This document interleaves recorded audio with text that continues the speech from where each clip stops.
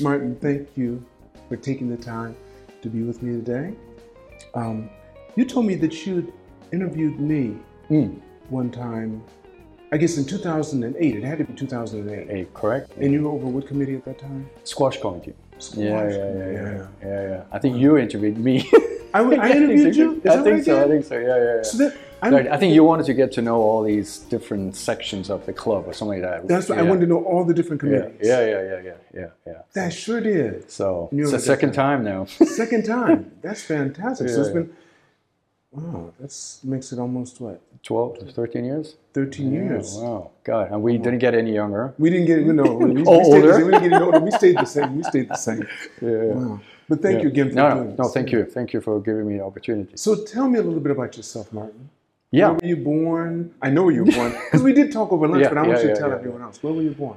Yeah, so fantastic place. I was born in Kobe, Japan. So my father was engineer in the shipping business. And you won't believe it. It was a Swiss company called Sulzer who built this huge engines for like the 300-meter ships worldwide. And of course, so my father was sent from Switzerland to Japan to really have these engines built into these huge ships in Kobe.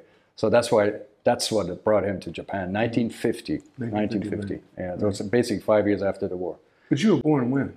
1958. 1958. Yeah. So, and you were born here? I'm born here. Yes, I'm born here. In Kobe. Yeah. And you told me you have two older sisters? Correct. They're 8 and 10 years older than me. That means they were not born in Japan. One sister was born in France and the other one in Switzerland. The younger one in Switzerland. Right. Yeah. So you stayed here for how long? I mean, you grew up in Japan? Yeah. First 10 years of my life, I was in Japan. Okay. Yeah. I grew up in Japan. Right. So I went to the German kindergarten and I went to the international school, the Marist Brothers in Kobe. And then I had just a fabulous time in Kobe with three clubs in Kobe. I mean, you mean the private clubs? Private clubs, amazing. Yeah, like did all of them have pools? The Kobe club had a pool, and the Shoya club had a pool near Suma. The other one was the KRAC, still exists, I think. It does. Yeah. So that was unbelievable time. My goodness.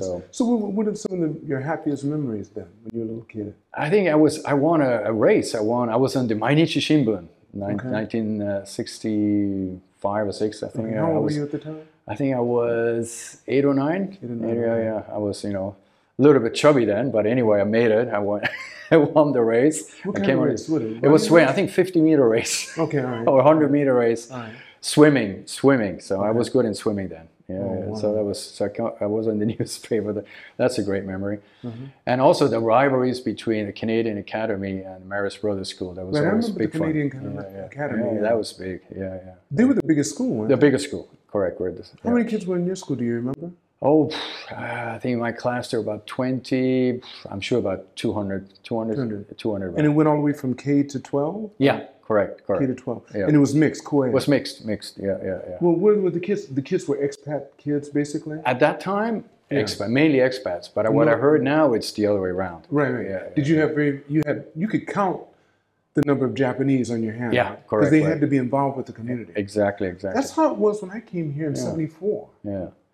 It was still basically that way. Right. But the good thing was my best friend was Japanese because he was my neighbor. So I grew up with him. Same year, same age, nearly same age. So I grew up with him. But he didn't go to your school? No, he didn't go to school with me. Yeah, so that means you kept your Japanese up most definitely. Because you could speak to him in Japanese. Exactly. I think my Japanese was better than my German or English at that time. At the school you had to speak in English. German? In English. In First, English? kindergarten was German. And then the school. Marist Brothers primary school, the first year's primary schools were all in English, of course. Right. What are some of the things that you did as you got older? Because I heard a little bit about the kids at the Canadian school. Yeah.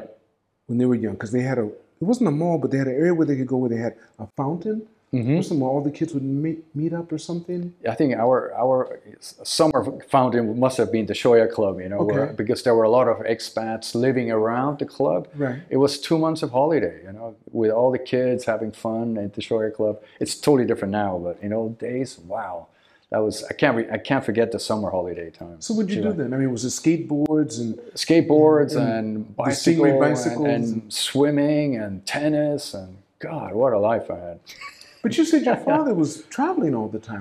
No, he was within Japan, but he was working a lot. Yeah, Okay, yeah, okay. it was working lad. So Right. yeah, and I had the club with Right. my mother and all that, and So a you lot of kind friends. but it was just you and your mother because your sisters were older.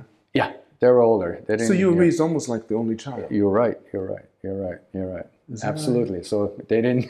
They didn't really bother on me because we had two maids at home. Can you imagine those days with maids? That's right. Oh my God. Because So- everything. Wait, do you remember the? No, you wouldn't remember the Into the Dollar rate. You don't remember the Into the Dollar rate? No, It had to no. be 410 or something. Oh, really? already. Okay. Yeah. Yeah. So But also, when you were growing up, Yeah. the Japanese were just starting to travel a lot. exactly. And don't forget, Olympics 1964. The Shinkansen opened 1964. That's right. That's right. And I had the chance, the luxury to travel from Osaka to Tokyo in a Shinkansen. Yeah, One of the first 1964. ones. Yeah. So And you that remember was- that? Of I course. remember that one. Yeah. And they also did the World Fair here too. They had the World. 1970. 1970. So my father did a big exhibition of his company at the 1970 Expo. I remember right. that. I remember that.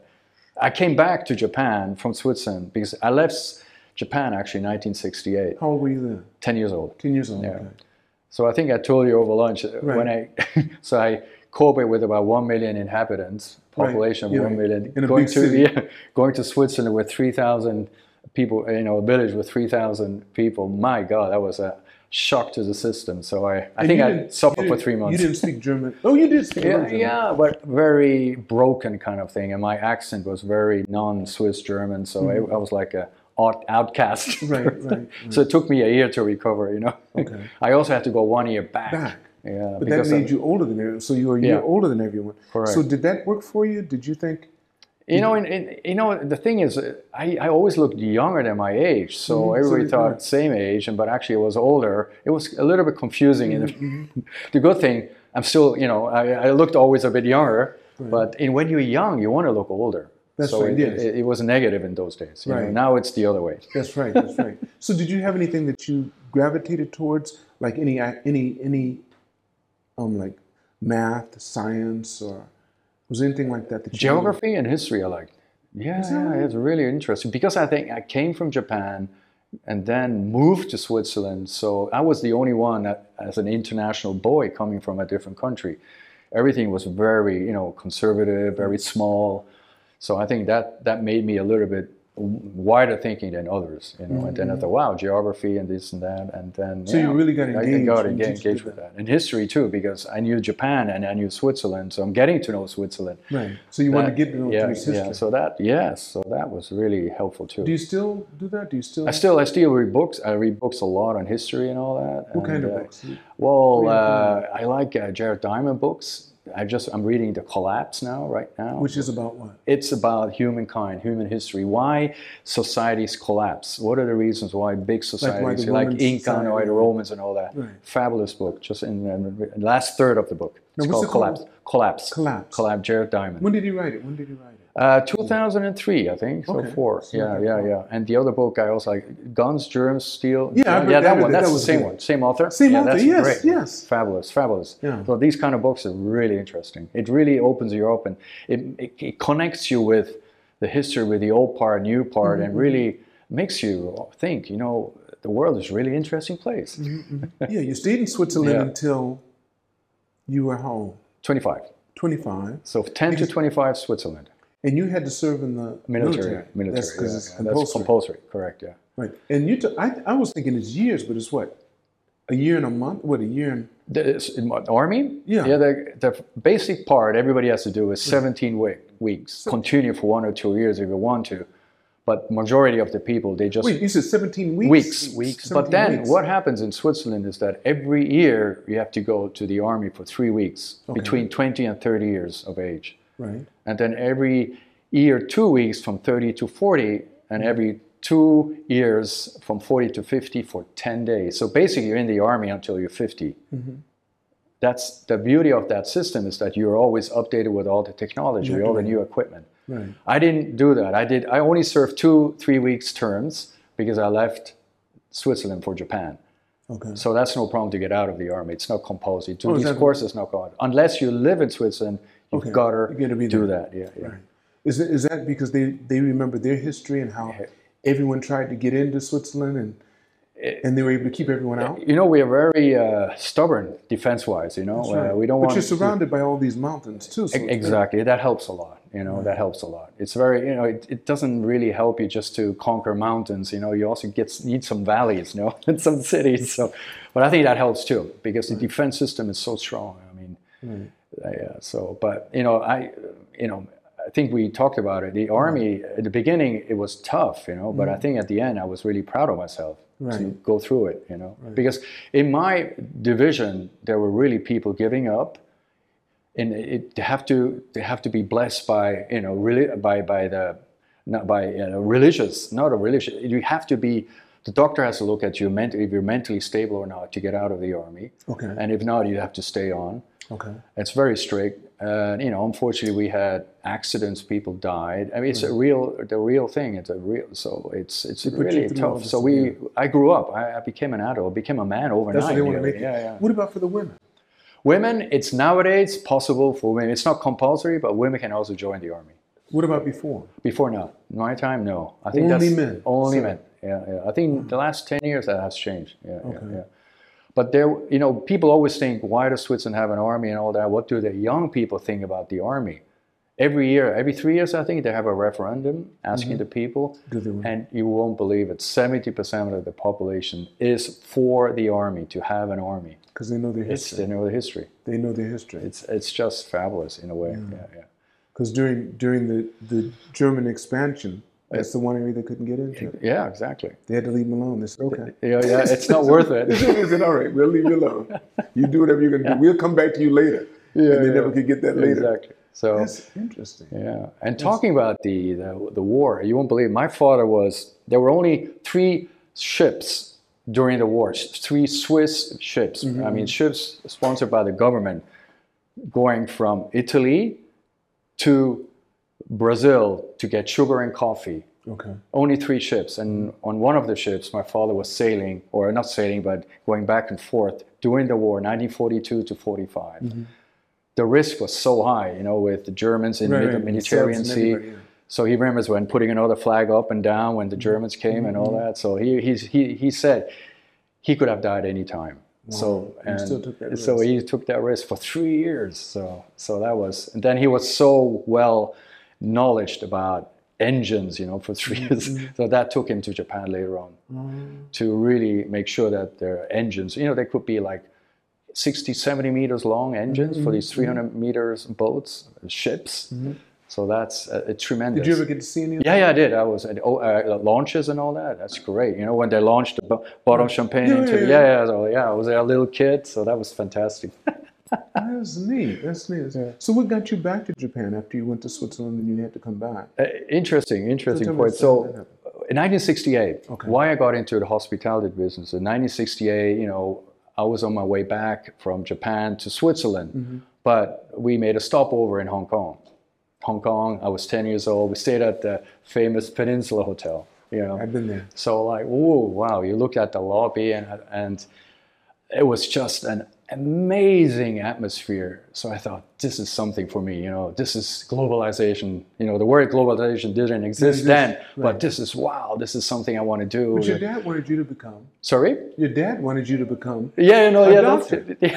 No, right? Actually, not a doctor, but he never. In banking. Yeah, banking. He wanted you to be a banker, Banker. So, but he didn't want you to get into hospitality. No. So, but then the thing is, both my grandparents, they were running a restaurant in Switzerland. So I think, you know, they say something. But you didn't know that. I didn't know that really. So, but then I think it's in my DNA. Okay. And the other thing is, my mother was working in a restaurant too, where my grandfather was. So, you know, it's that side of it. My father was the engineer. My mother was the hospitality. Right, okay. So, and I was the pure hospitality person. So, yeah. So I tried everything in terms of getting a job. I also wanted to be a designer on infrastructure.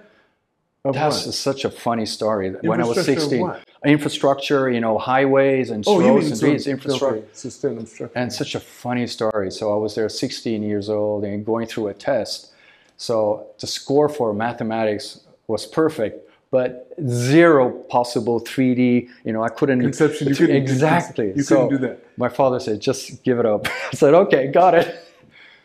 And then I tried a few other things, but it's. But you were telling me about the peninsula. You went in there and everything was really huge. That made you want to get into that made you the first impression. I think that stayed on. I only realized that later. You know, when you're 10 years old. Right. You didn't, but it came back to me like, wow, that hotel, you know, peninsula, you know, the word, and it's just amazing. That impact, it really had an impact on me.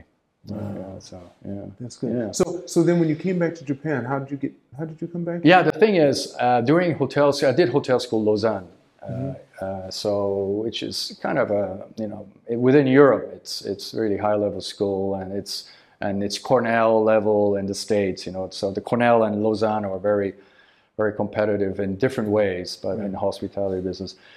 And there are always 3 courses you have to do. There's a theoretical part, and there's a part you have to go out to a restaurant or hotel to learn your trade. So first year you have to do the kitchen, second year you have to do service, waiter, and the third year you have to work at the reception. So I thought the third year, I'm going to get out of Switzerland. Why not Japan? Okay. So I got the chance to work at the old Hilton in Akasaka. You remember that one? Yes, I sure do, yes. Because it turned into Tokyo. Tokyo, right after that. So I was there, oh my God, I came in the summer, July. All alone, that was 1983 I came. 83. Well, at that time, as an intern. Okay, but which restaurants were you in? I was at the front desk mainly. Front desk and bell desk and all that. So, God, that was unbelievable experience. So, and it was just the 6 months before the closing of the Hilton, before it came. Wow.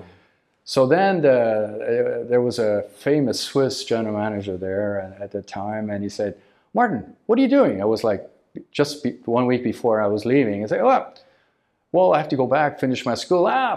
Come on, you don't need that. No, I have to go back. Okay, let's do it like this. When you come back, join us for the opening for the Shinjuku Hilton. So I already had a job before I finished school.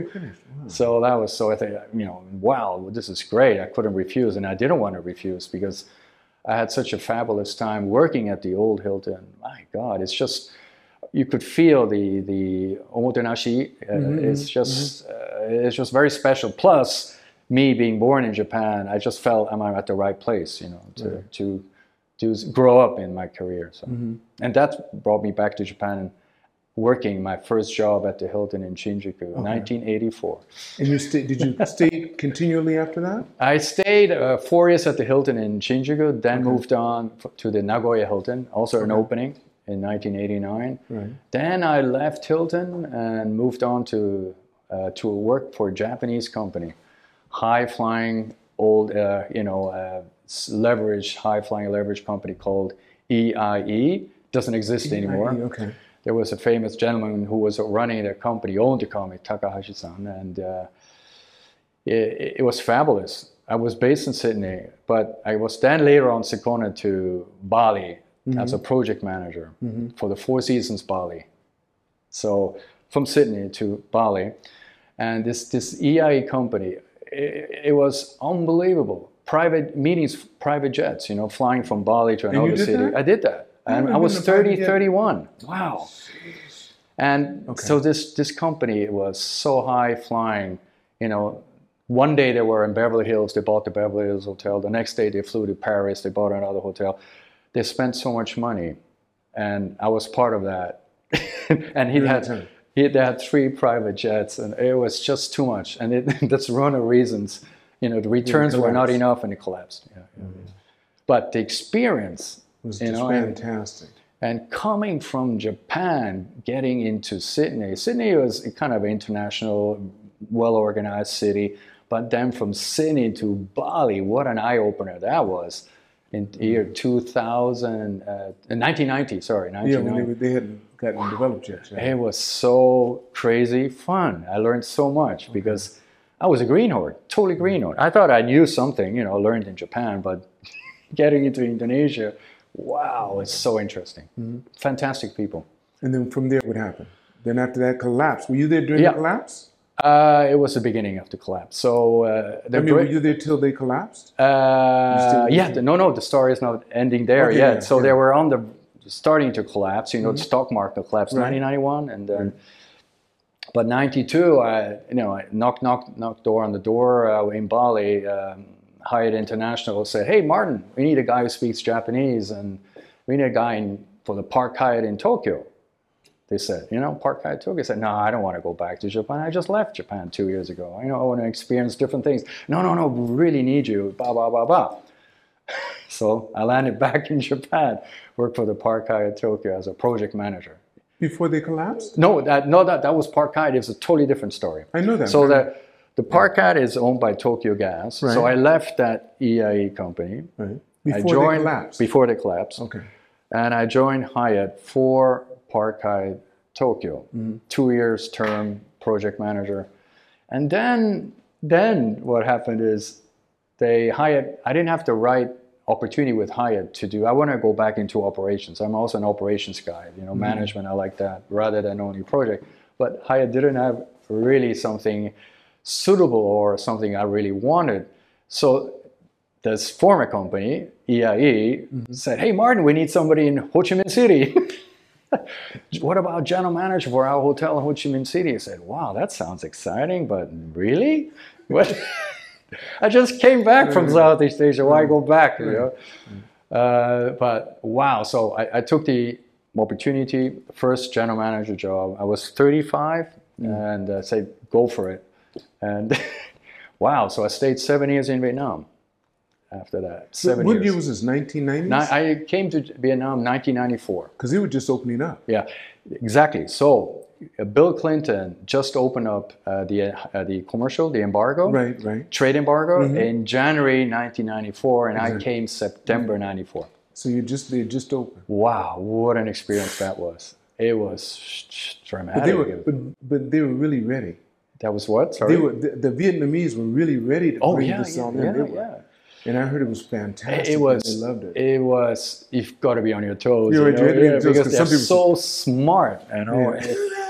I said, I thought I was good on Excel spreadsheets at that time. I'm still good now, but Jesus, I told them something. The next day was done. They were hungry. Hungry. That's the difference, They were hungry. They were so hungry. They wanted to prove their worth. Yeah. And but when I arrived in Vietnam, 2 weeks they were behind my toes and see every restaurant everywhere they checked on me, like KGB kind of thing. Right. That was so scary. I knew exactly they were spying on me for the first 2 weeks. I couldn't make a mistake where to go in the wrong place. Right. So, but you've got to be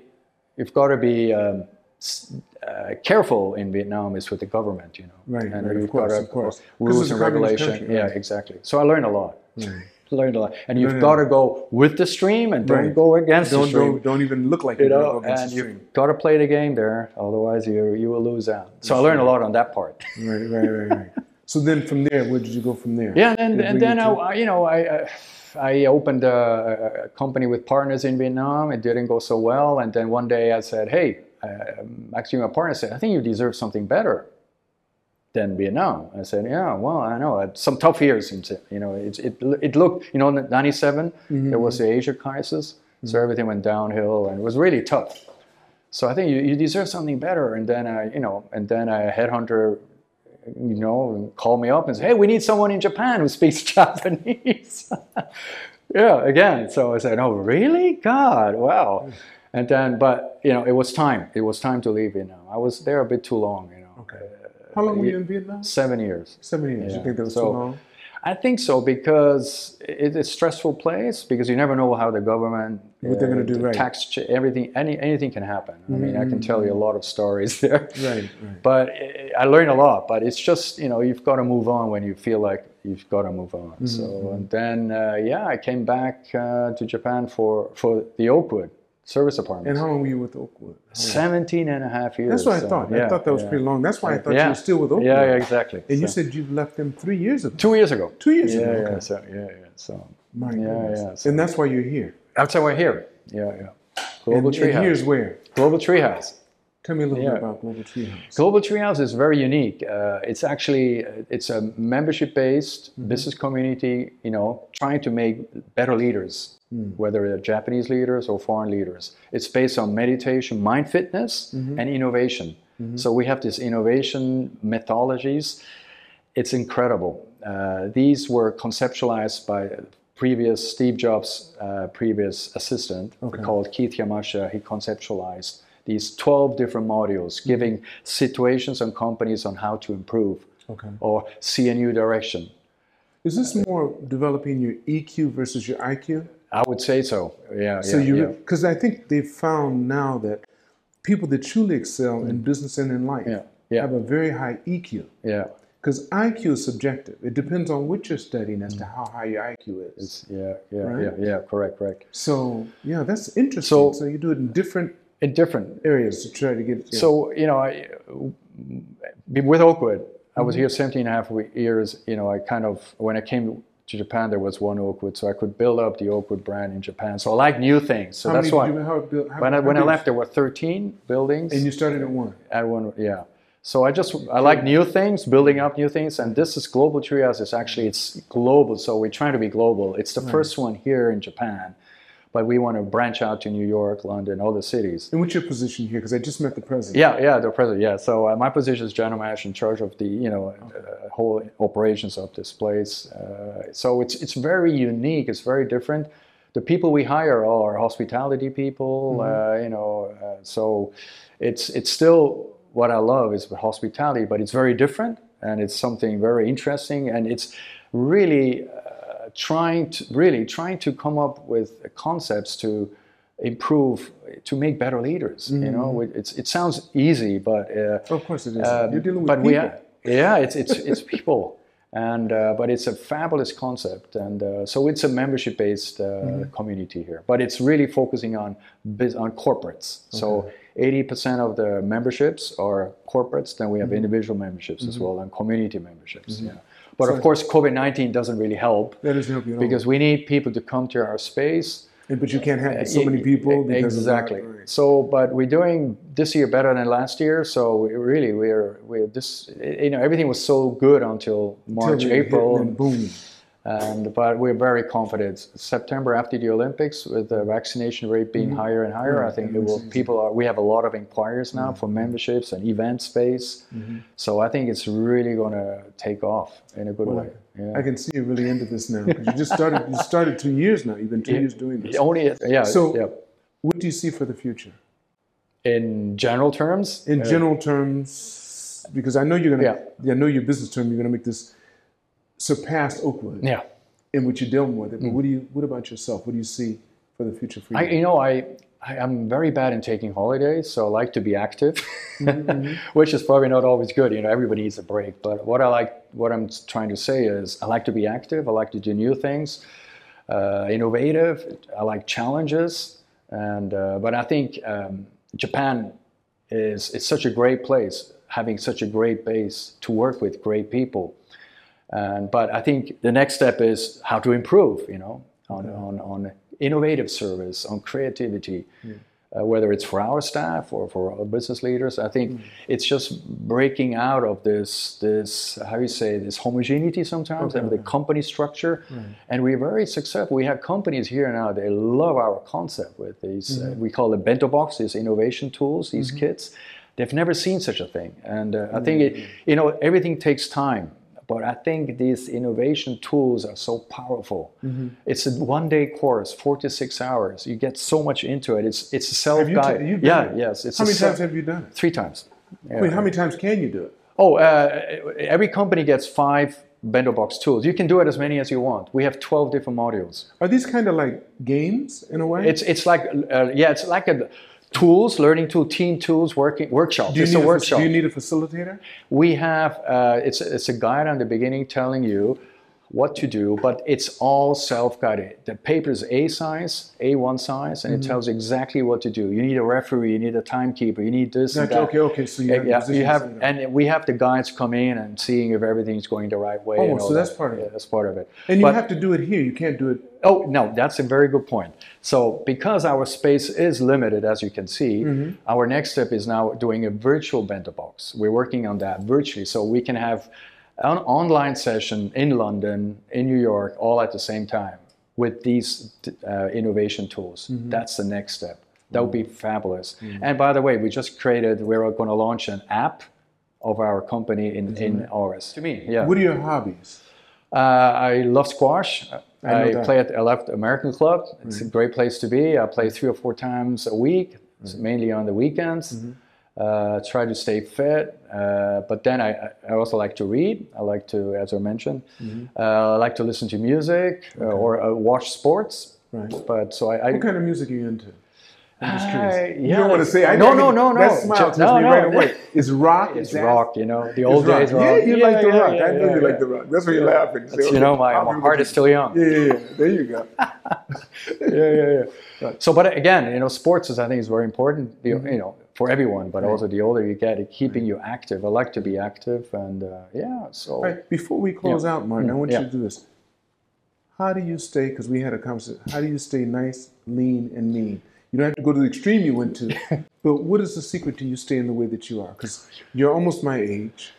You're nice and lean, but you told me you were chubby for a little while there, where you kind of tipped the scale, and you weren't so happy with yourself. Yeah. How do you? I mean, is it strict diet? Is it? I think good question. Well, it's not a diet per se. I mean, I was once, you know, I think we started about nearly 90 kilos. Wow. But you're only 175. Yeah, 76. Yeah. 76, so I felt chubby all around. You know, I felt like a little Michelin tire. You know, you know. I know. Yeah. So I didn't like that at all. So I said, "Geez, what can I do?" So sports. Sports is one thing. You know, and in the early days, my mother helped me. You know, just controlling the food, the diet.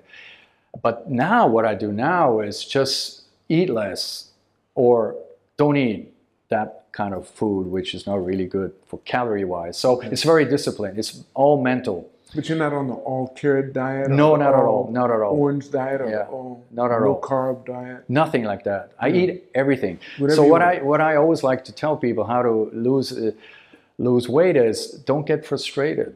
The main thing is just reduce everything you like. You can eat, but just reduce the volume day by day, and your body will just adjust to the new portions, new volumes. You don't have to cut everything. So, I still eat my chocolate. I'm a Swiss. I have to eat sweets, chocolate, ice cream, and I still have to eat my pasta, Right. So I don't cut anything, but I just eat less. And then I do sports. And I also drink. So, drinks do have a lot of calories. But so when I eat and when I drink, let's say beer or wine, I eat less food. So I have a balance on that. I don't do both, extreme drinking, extreme food. Wow. Martin, thank you for the time. No, thank you. Wow, that was really fast. That was fantastic. Thank you very much. Thank you. Thank you.